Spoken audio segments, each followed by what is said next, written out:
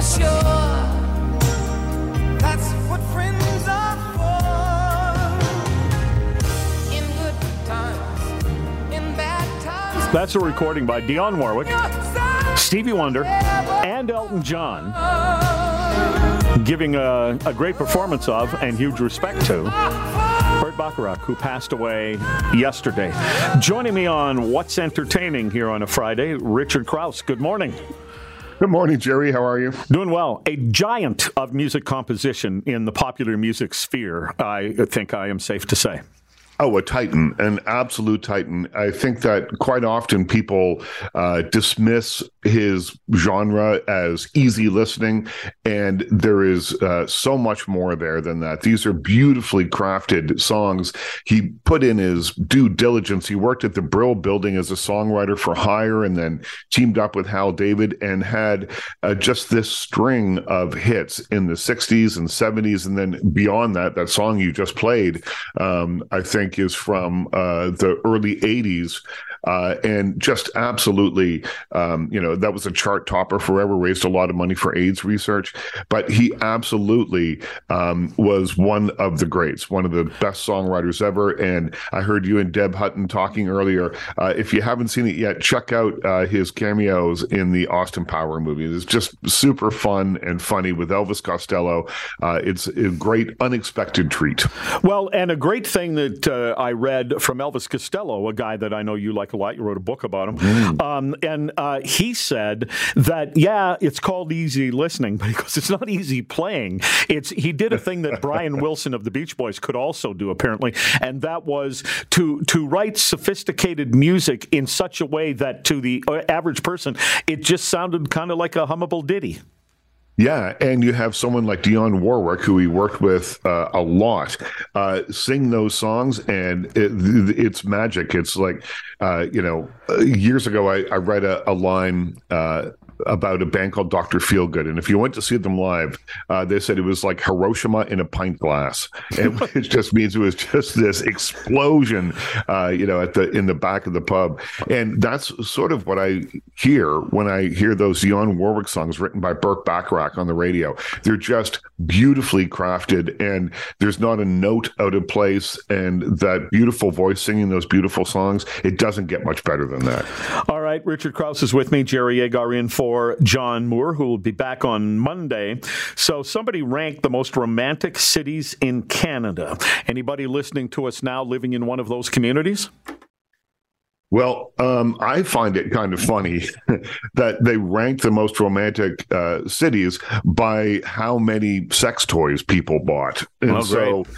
Yeah, so if you live in Toronto, apparently, and last year we bought 534 inches worth of sex toys. That is, it's the equivalent of 534 CN towers. What do you mean we, Richard? You talking about your household, or it's the royal we? It's the royal we.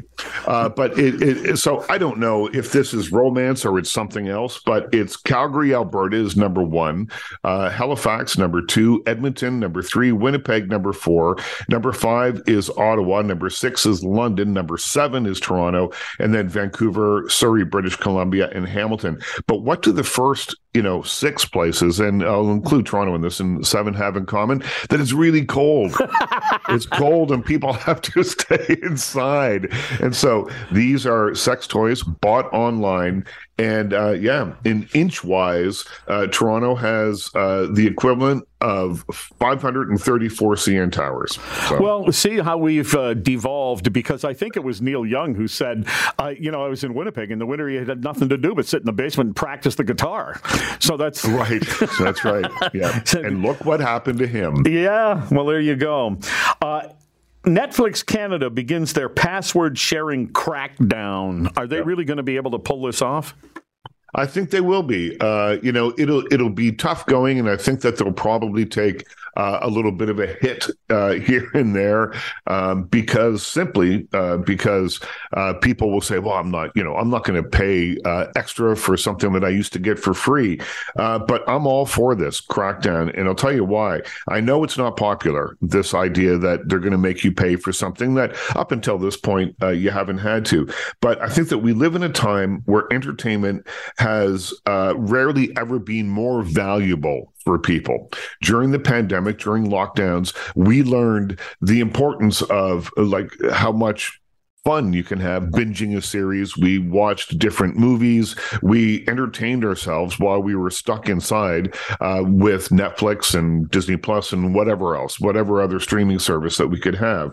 But I think that when you look at the importance of that and the value of that, it's more than $7.99 a month. We're in an era, for some reason, that people think that they don't have to pay for entertainment, and that's simply not true. If you want to be, have that companionship of Netflix, and a lot of people rely on it, and Disney Plus and the others, on long, lonely nights, it's worth $7.99 for you and whoever else is using it. You each pay. It's not a lot of money, and think of the hours of entertainment that is provided you. We need to start getting into this mindset where we understand that you can't bootleg movies, you can't do that sort of thing, because they are a product and they're worth money, and they were a valuable product, not just for the company that makes them, but for the end user, which is us, the viewer. Sure. And AMC Theaters, meanwhile, is increasing their seat pricing. I know this sounds counterintuitive, but I think this is a terrible idea. And having said what I just said about Netflix, but I think this is a different thing. This is penalizing people in a way. I think when we're trying to get people back in the theaters, the industry as a whole is trying to get people back in there. And we learned over the weekend that if you make it economical for people, they will come. So 80 for Brady, the movie starring Jane Fonda and Rita Moreno and Lily Tomlin and Sally Field, about 4 80-year-olds, although Sally Field likes to say, I'm only 75 in the movie, but 4 octogenarians, essentially, who are big Tom Brady fans, and they go to the Super Bowl. Cineplex lowered the price of those tickets, and the theaters were sold out across the country. If they had charged the regular amount and the same amount of people had shown up, it would have been the number one movie in North America by a long shot. And so that shows that people want to go to the movies if there's something that appeals to them, and if the price is very appealing to them. And I just think that when we are paying $79.95 for a cauliflower, and all the other prices that have just skyrocketed lately, that the idea that we're saying that AMC is saying, well, if you want a really good seat, it's going to cost you a premium rather than sitting in the front row or off to the side with an obstructed view or something like that, is counterintuitive. Get people in the theater, and do that by giving them great value for their ticket dollar. So the Super Bowl is this Sunday, and we did a little thing called the Chip Challenge, where we wanted to find out from the yellow bag up to the more expensive chips, would the chip quality in that bag match the price? And it was me and Richard Crouse and Lisa Morales, and basically, there's a video of the whole thing, and so you can watch that on News Talk 1010 Instagram or Facebook page, and I hope that you will.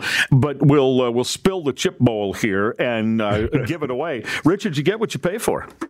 Yeah, you do in that case. I'm not going to say, hey, watch the video and you'll find out definitively which one won. But yeah, there was a remarkable difference. And so we did a blind taste test, me and my chip mates, you and Lisa, and we all agreed. It was, I think, unanimous which one was the best one. And I think it's probably because it was saltier than the other ones. It had just more crunch than the other ones. They were thicker. I don't know. There were a lot of things that went into it, but the answer for me was fairly obvious.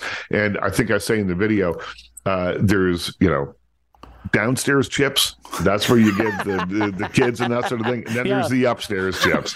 And so the upstairs chips definitely took the day for us. All right, Richard, thanks very much. Thanks, Jerry.